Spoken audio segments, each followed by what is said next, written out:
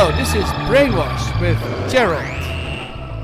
Podcasting from beautiful South Jersey.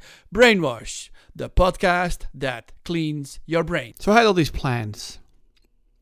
I was going to talk about why we got everything wrong about Shakespeare. So I had all my podcasts planned out. Hamlet first. It's a comedy. Othello, it's also a comedy. King Lear, absolutely. Romeo and Juliet. Romeo and Juliet, I had planned to show you how I wanted to do a geriatric version where Romeo and Juliet are two elderly people. And the funny thing is that if you do it that way, you read the text that way, you don't even have to change it that much. The parents nowadays speak the same way to their parents as they do to their children. It's interesting. So then we did a trial, my son and I, and it was like, whatever. It's not that interesting. And then I had it all figured out. Oh, we are all vessels for the virus. The virus has been on Earth ever since there was life, maybe even before that.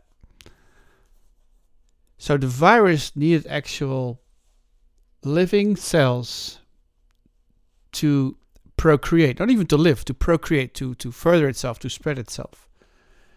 And so my idea was to look at history from the perspective of the virus.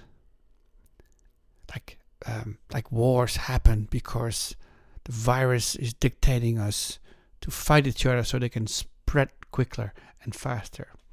Turns out, by the way, that the microorganisms in our system, we have 3 pounds of microorganisms in our intestines, not to mention all the viruses and other cells in and out around our body. I think we have more viruses in our body than we have actual body cells, believe it or not.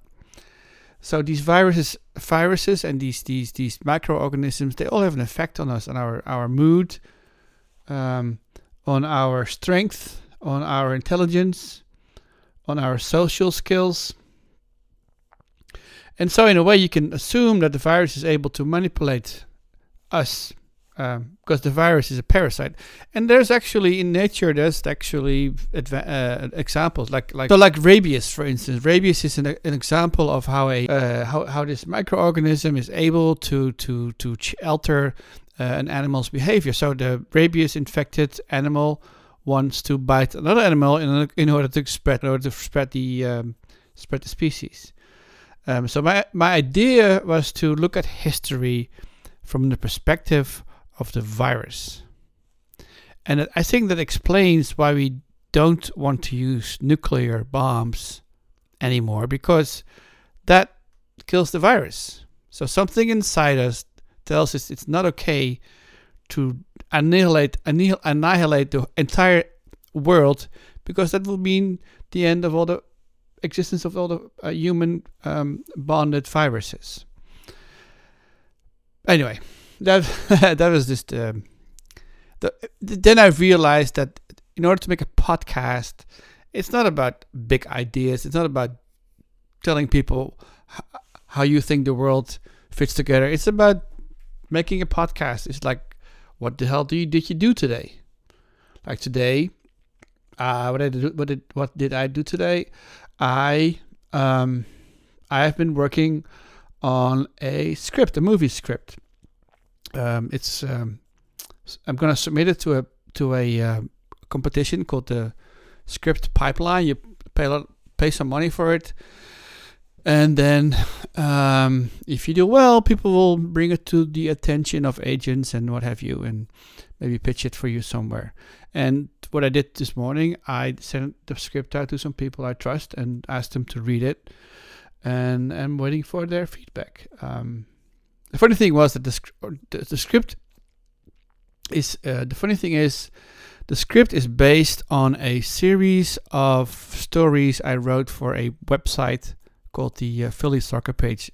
It was, the off season. Nothing was going on, and I think I met the guy in the bar. He was running. The guy who ran the website also was also a bartender, and I don't know. We just started talking, and you know how like people like Dostoevsky and Tolstoy, and even Dickens, they wrote weekly columns in newspapers, and all those columns put together became novels. So my idea was to write a weekly column, so to speak, on this website about soccer. So so what I did was I created a series called the Pine Barrens League. It's still on it, on the Philly Soccer Page, and it follows a group of outlaws, so to speak, who are playing this underground soccer league in the Pine Barrens, and it's a kind of a king of the hill competition. So when you win, you get to the next round, and then some other challenger comes up, and if you win, you keep going. And at the end, when you win the whole thing, you get, I don't know how much money.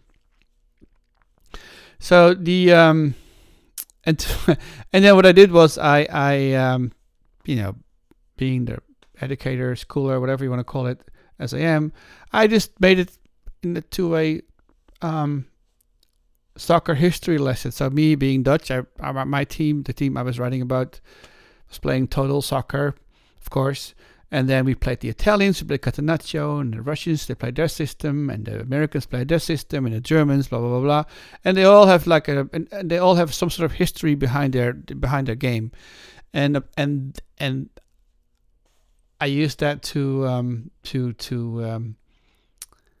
describe the matches, and basically the stories were descriptions of fictional soccer matches. And I thought the idea was brilliant, of course. I was like, oh, this is like Fight Club and soccer together. This is like a movie. So I started working on a script, and soon I realized that you can't really show like 10 soccer matches in one movie. That doesn't work. So I figured, well, let's see.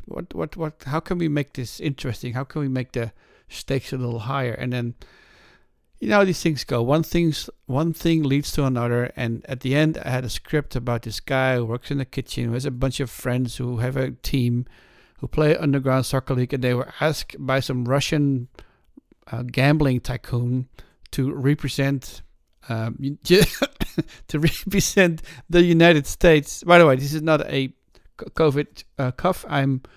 It's a high allergy day today, so excuse me. Anyway, so the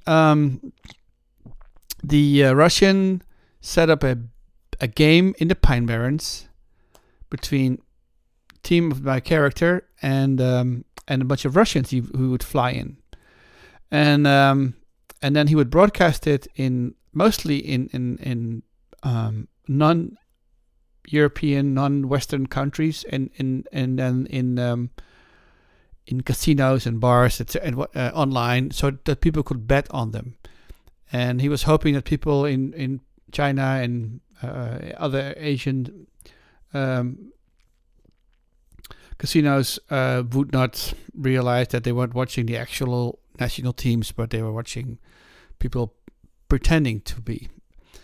At the same token, he did want to have a good game, so he had a and I have to say, there's a lot of amateur underground players who are excellent soccer players. So the level of play was fairly high. Anyway, to make a long story short, me as a aspiring film writer, I wanted to bring the stakes up as high as possible. So what happened was, at the moment suprême, at the end of the game, it was 1-1 or 2-2, overtime. The ref calls a penalty against the Russians. Oh yeah, and then I forgot to mention that if they would win, they would get like $1 million, and if they would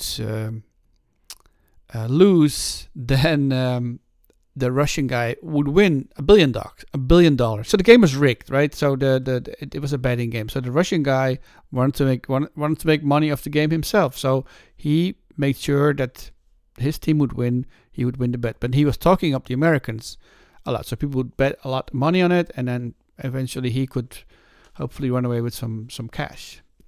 And then he promised the Americans they would get lots of money if they would win, just to fool them. And the Americans were like, yeah, we get that, but we want to see the money before we play the game.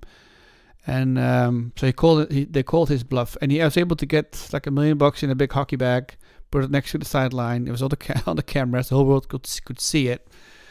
And they started playing the game, and of course, our smart American friends came prepared, so they knew that the field was going to be soft. So they practiced on soft ground for a few weeks so that the blacks would be used to it. The Russians weren't used to it; they were used to harder turf. So after half an hour, it's like they would feel like you run on the beach for half an hour. If you have never run on the beach, it's gonna hurt. So they were hurting after half an hour and getting weaker and weaker. And of course, the end of the match, the game is it's tied, overtime, no goals, and at the end, right before the end of the game, Russians foul inside the 18 penalty kick. As a collateral, the Russian guy had kidnapped the main character's girlfriend. So at the moment where he has to take the penalty kick, he is shown a picture on a phone showing the girlfriend tied up, and saying, if you score, she will die. So my idea was, thinking only in plots, to create a catharsis, so you will, where the guy has to make the choice between, am I choosing the girl or am I choosing the game? And then I would envision couples going to the movies and the women rooting for the girl and the men rooting for the guy and blah blah blah blah blah. So I send in that script to the Pipeline people, and if you pay a little extra, they will give you some feedback. And the feedback was too much soccer. There's no emotional arc. There's no character development. There's they said it's well written, but it's written like it's a parody. You make it it's too extreme. It's too out there. People are never going to believe it. And so I read the script again, and I was like, yeah. I got a little carried away with the whole thing. So I basically dumped it, and I just kept the main character, put him in a different context, and figured it should be about him. It should be about his journey. And in the meantime, I had read up about the what they call the hero's journey. You know how as a writer you always try to stay away from methods and models and all that conventions mostly. And then later on, you realized how wrong you were to stay away from those conventions. Well, that was what happened to me when it came to the hero's journey. I was like, okay, yeah, this is it. And then I also realized that most movies are written according to that pattern. Even movies like, think about it. Even Rocky or Step Brothers or anything you can think of. Imagine the hero's journey as a circle, like a clock. You can actually find it on Wikipedia if you Google hero's journey. So the idea is basically that the story starts in a situation. There is a something that sets the action into motion. And that means the main character can respond to it or not. So it's a movie, so he will respond to it or she will respond to it. And then from there, it will go from what they on the graph from the known to the unknown. So, for instance, I mentioned Step Brothers, right? So Step Brothers is a movie about two brothers who have who are forced to live together. They're both 40 years old, and their parents, they got remarried, and the kids were still living at home, so they had to go with them. So before they were living with each other, they were perfectly happy, had their own lives, their own hobbies, whatever. And now they had to adapt. So they had to negotiate each other's space. They had to negotiate each other's wants and needs. And of course, in the beginning, there was fights and this and that, and then they became friends, and then they started making trouble for their parents, so they kicked them out, and it went from bad to worse. And at some point, they were literally kicked out of the house. They had to find regular jobs, regular boring jobs. They had to beg for their families for to get a job, and so they through all this conflict and drama, they basically learned their lesson. At the end of the film, they were friends again, but they were also more adult, more pleasant people in a way, while they were able to maintain their own, youthful integrity, to put it that way. I mean, that's if you have seen the movie, I think you understand this little pattern. But in fact, most movies, they use that same trajectory. And if you think about it, if you think about life, what makes life interesting is change. And change is hard. Change is going to take conflict. Change is sometimes it's going to take fights, and in not every case, you're going to end up on a better place. So you have to pick your fights.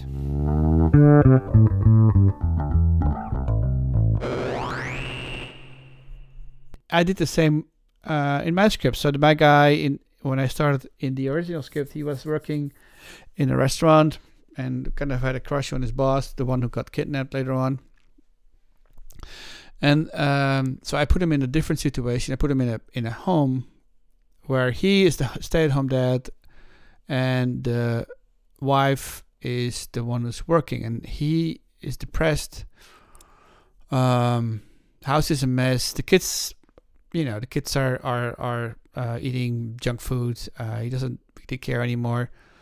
And then she comes home one day and she just snaps because she can't take it anymore. She takes the kids away from him, and he's left by himself. And then he goes to and then it's on a soccer field.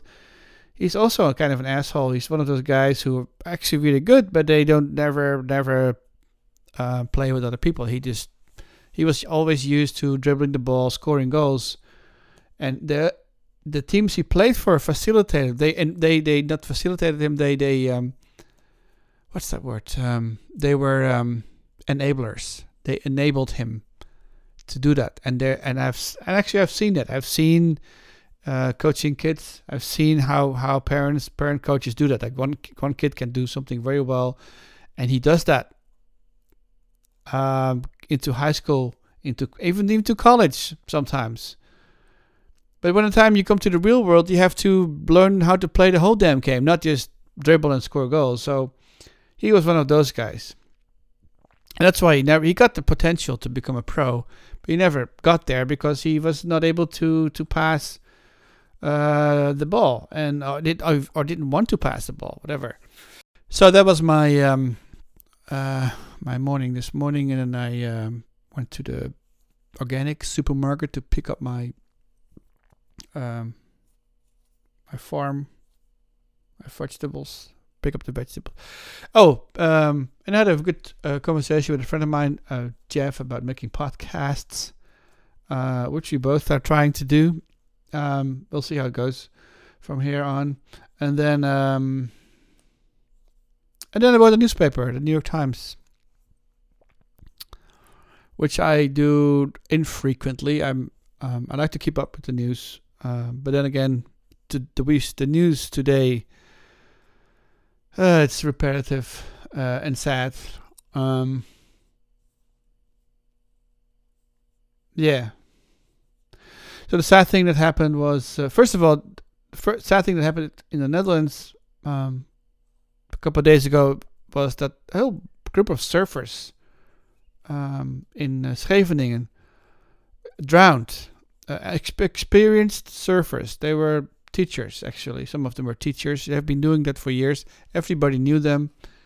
And because they drowned because there was so much foam floating on the waves that they couldn't I think they just couldn't breathe when they fell off the board. So if you imagine you're in the water and there's a layer of foam over your head, you can't really breathe inside the foam. It closes off your oxygen supply. That's how I envision it. Anyway, and then today it was a horrible, horrible picture on the front page about a bomb attack in Afghanistan. They bombed a maternity ward. Let me hear that say it again. They bombed a maternity ward. You see a rescue worker holding a baby in his hand. Can you imagine thinking, sitting around with some fellow terrorists and say, what are we going to bomb tomorrow? And they're going to go like, oh, let's bomb the maternity ward. It'll make an impression. Or maybe they made a mistake. I don't know. It's unbelievable. I mean, that's in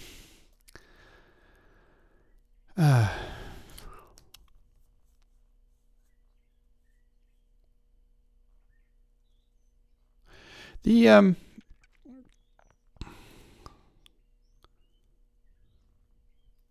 yeah. Sorry, I was just thinking about that. It's just I just can't fathom it. On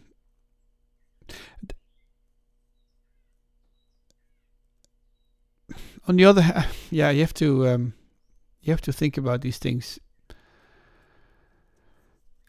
as the way they are, the absurdity of it. At the same time, but what I said earlier, you have to put things in a historic perspective, and it's horrible what happened. It's horrible what happens elsewhere, but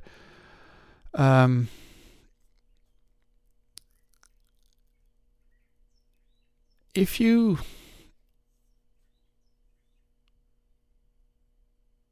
I mean, not even think about it. Not even that long ago.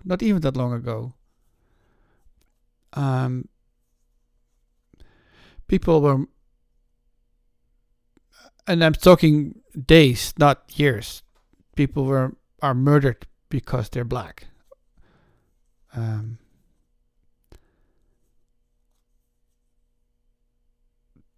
Or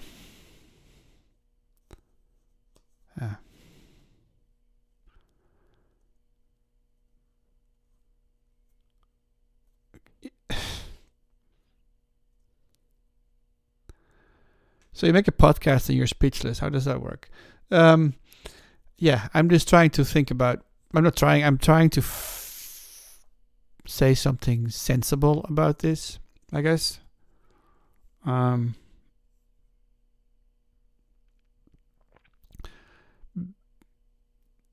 I would, yeah. If you have an opinion about it, please let me know. There. Have you ever looked into the history of violence?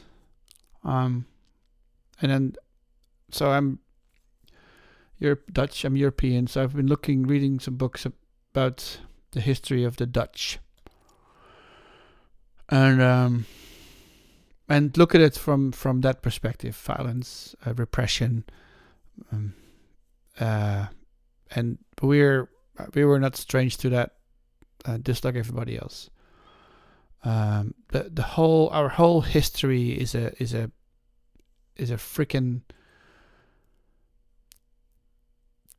battlefield, if you will. I'm not only talking about slavery, colonialism. I'm just talking about back in the early Middle Ages, where they were fighting each other, like the people from what's now Holland, in the 1400s, sailed over the Zuiderzee, as they called it, side over the sea, what is it, 20, 30 kilometers to invade the province of Friesland, which is now part of one country. And they were there to put down the law, and of course they didn't succeed because even though it's a freaking small country, they figured they weren't well prepared, and it was I don't know. They why do people start wars anyways? This is fucking stupid. Anyway, so what I'm trying to say is that they have been fighting each other for centuries. Over Catholic versus Protestants, different tribes, different colors, different cities. Even my grandmother was telling about, when she was young, and we're talking about the early 1900s, 1914, 15, 16, that there was the annual market, and then the people from Friesland were fighting the people from Groningen, and there were huge brawls, fist fighting. Wow.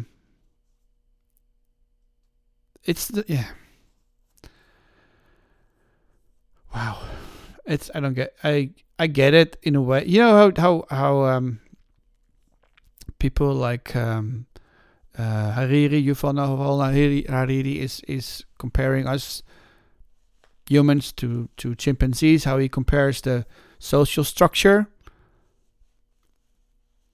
of our hunter-gatherers to the social structure of current chimpanzees. And one of the things he said, for instance, that there's a maximum amount, the group can, the group size has a maximum. So if it exceeds a certain amount of number of people, of individuals, it will split off and start another group.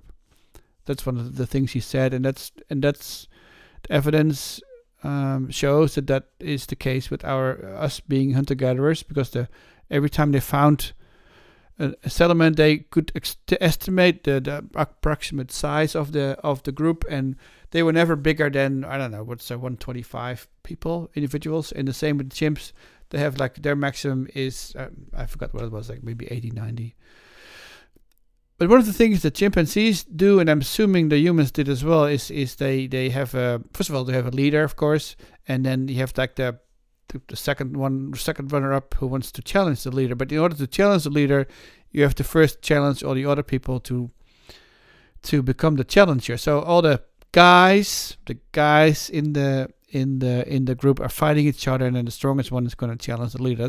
That's what it was, and that's what, to me, what a lot of violence looks like. Look at the freaking Friday night football games. You see the best and brightest of your town fighting, butchering each other. And under the eye of the adult males, so good. Let's kill, let them kill each other, because then they're not gonna go after our wives and daughters. How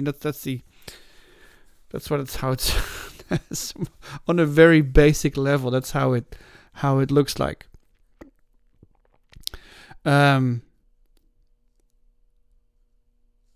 Violence it seems to be not only a way to get things.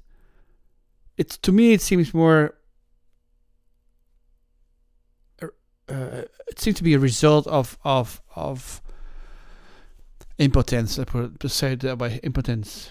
So if you have an argument with someone, and that person doesn't want to listen, and you don't want to listen to that person, and it is about like a parking spot, for instance, and before you know it, you're out of words, and you start beating each other up.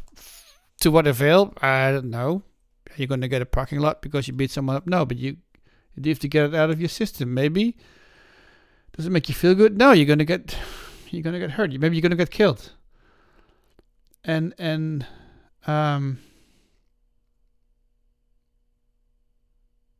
yeah, I get it. Actually, I get it. I have never done that, but I do know the sentiment behind it. Everybody gets pissed at other people, but first of all, I guess I'm able to verbalize my anger fairly well, so get out of my way. And second, when I do get angry sometimes, mostly at myself, and I just kick the wall or whatever. That's not giving in very much, or yeah. And those things I'm not proud of, but I think we all have our own moments of frustrations and pain and what have you. But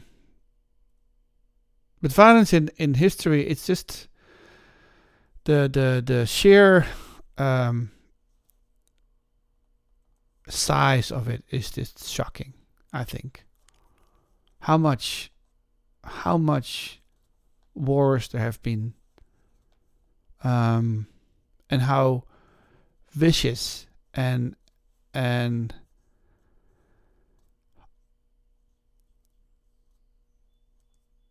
how vicious people were. I was just watching a series on Amazon about the bodies we find, what they tell us about history. So these are all bodies who died sometime in the Middle Ages, and one episode was about the Battle of Visby. Visby is on in Gotland, Sweden. The Battle of Visby, and this is one of those things everybody should know, I'm guessing.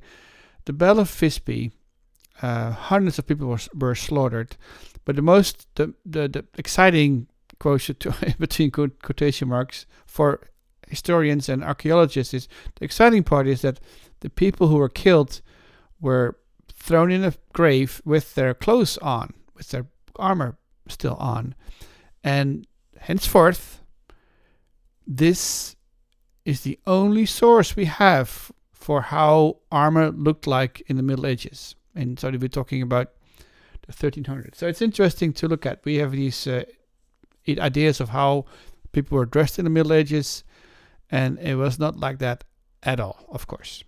Another thing what's not realistic, and especially I'm now referring to movies, is the way people fought. In movies, we always see knights, mostly knights, with huge swords, ching, ching, ching, ching, fighting each other. But that's not how they fought, apparently. So they looked at the skeletons. They found hundreds of skeletons. And they looked at the bones in the legs. They looked at your bones, and they, not everyone, most of them had like cuts in the bone, 5-6 cuts on each side. So that meant that these people who were wearing body armor, maybe a helmet and some sort of sword, or maybe just a club or a spear, they were defending themselves against the Danes, and the Danes hired German mercenaries, and the only thing they seemed to have been doing was chop at the legs. That was the weak spot. There was no protection there. So imagine, you're fighting a war, people come in from whatever, and with huge swords, and they chuck, they hit your leg, you're down, and then your head goes off. And take your helmet, take your sword, next. And then, so that's how they conquered Gotland, which was at the time, and it's also a very interesting part of history. It was at the time a huge trading hub in the middle of the Baltic Sea. They found goods from literally all over the world there in Gotland. It was pretty amazing. I actually made a reference in my Hamlet podcast we made earlier about how the Baltic Sea at the time was a huge economic factor, and that people had to pay tolls to get into the Baltic Sea when they passed the Sand. And they passed a castle called Elsinore. Yeah, Elsinore. But I'm not going to talk about Shakespeare. I'm not going to talk about... on the other hand, we're talking about violence. If you look at Shakespeare, look at Hamlet. My God. Polonius, he sees something moving behind a curtain and stabs him. Right now, we would be like, that's the worst thing that people can do. But in those days, oh my God, that would be the joke of the day. People love that kind of stuff. People didn't die in those days. They just were bodies, and they were on the way to heaven, so they didn't care. So it's another thing that's needs to be corrected, I'm afraid. So I call this show Brainwash because I think we have all these wrong presumptions about a lot of things, but mostly everything. And and so the reason why I chose Shakespeare is because it's a fantastic example of how we can set things straight, how we are wrong about basically about how we've been educated, how we've been conditioned. Shakespeare is comedy. It's not freaking drama. My God. Anyway, so we were talking about violence, right? So violence is the same thing. We have this strange idea fed to us by movies, mostly, about how people behaved in the Middle Ages. We talk about nobility as if these people were gentle people. They were not gentle people. They were freaking morons. If you were a peasant and your daughter was cute and the Lord came by and he was like, "Oh, give me your daughter," then you had to give up your daughter. That's how it was. He would have his way with her, kill her, and go for the next. That would be more normal than for instance a Cinderella story or something like that. That was an exception. That was a fairy tale, literally a fairy tale. A prince marrying a commoner. That never happened. That was the dumbest thing you could do. Love. Bacon said about love. He said, "Love is something that belongs on the stage. That's fantasy." Love. But that's another topic, maybe for another show. But love, my God. It's true. If you're in love, you're in love. But we have to think about how that idea has been brought to us. How we have learned to love. We assume too much. We assume way too much. Was there any romantic love in the Bible where people fell in love? There was the love of God, unrequited love. There was, but like David and Bathsheba, was that love? No, it was pure lust. And the violence was not just against the enemy; it was also against ourselves. Of course, there was, the well-known. There was a continuous violence against the Jews in Europe and Eastern Europe. Homosexuals, gypsies, people who had a different religion. The Anabaptists come to mind. The Anabaptists had this stigma of crazy people who were running around on the street naked, promiscuous, what have you. And if you look at it from an economic perspective and look at what the ideas these people had, they were basically social democrats. They wanted a fair and equal society between men and women. They wanted to have a decent income. And of course they are being trampled. Because who runs the Middle Ages? Think about that. People who own the land, the merchants, and the church. They run the Middle Ages. That's how it was. And have we progressed much? I don't think so. We're just being run by other people. But my point was, I was talking about violence. So violence, it's interesting to see how violence and technology go hand in hand. And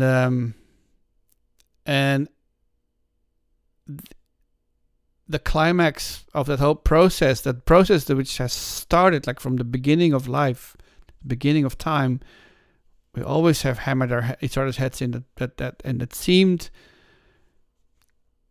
to find an apotheosis in the Holocaust. The Holocaust was the most extreme form of human mass murder ever happened in the world. It was obscene.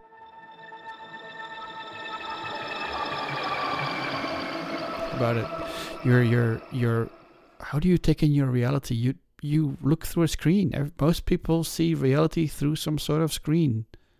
The window, the car screen, your computer, your phone. When was the last time you had a good conversation with someone? When was the last time you had physical? I mean, we can't do that anymore, but like a physical contact with someone. Yeah. Weird. So how are we gonna do? The question, of course, is since we are in this quarantine situation, how do we want life to look like in 100 years or 500 years? And what can we do about it? What can we do about making life more valuable to our children and our children's children? Or do we just think about ourselves? Do we just think about our own interest? Is that more important? Am I being pleased enough? Am I being fed enough?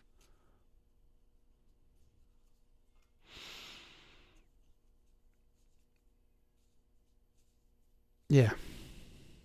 I wasn't planning on making this such a heavy podcast. I wasn't planning on making this I don't know, about sadness, basically. But the truth is that it's not a good time right now. And we all are kind of suffering in a way. Some more than others. But this fucking sucks. This whole situation sucks. And everybody is very capable of pointing their fingers at people, but what it comes down to at the end is that we have to resolve this together. And I'm hoping that will lead to some other positive developments. But that's for the next podcast. Thank you for listening. This was Brainwash with Gerald.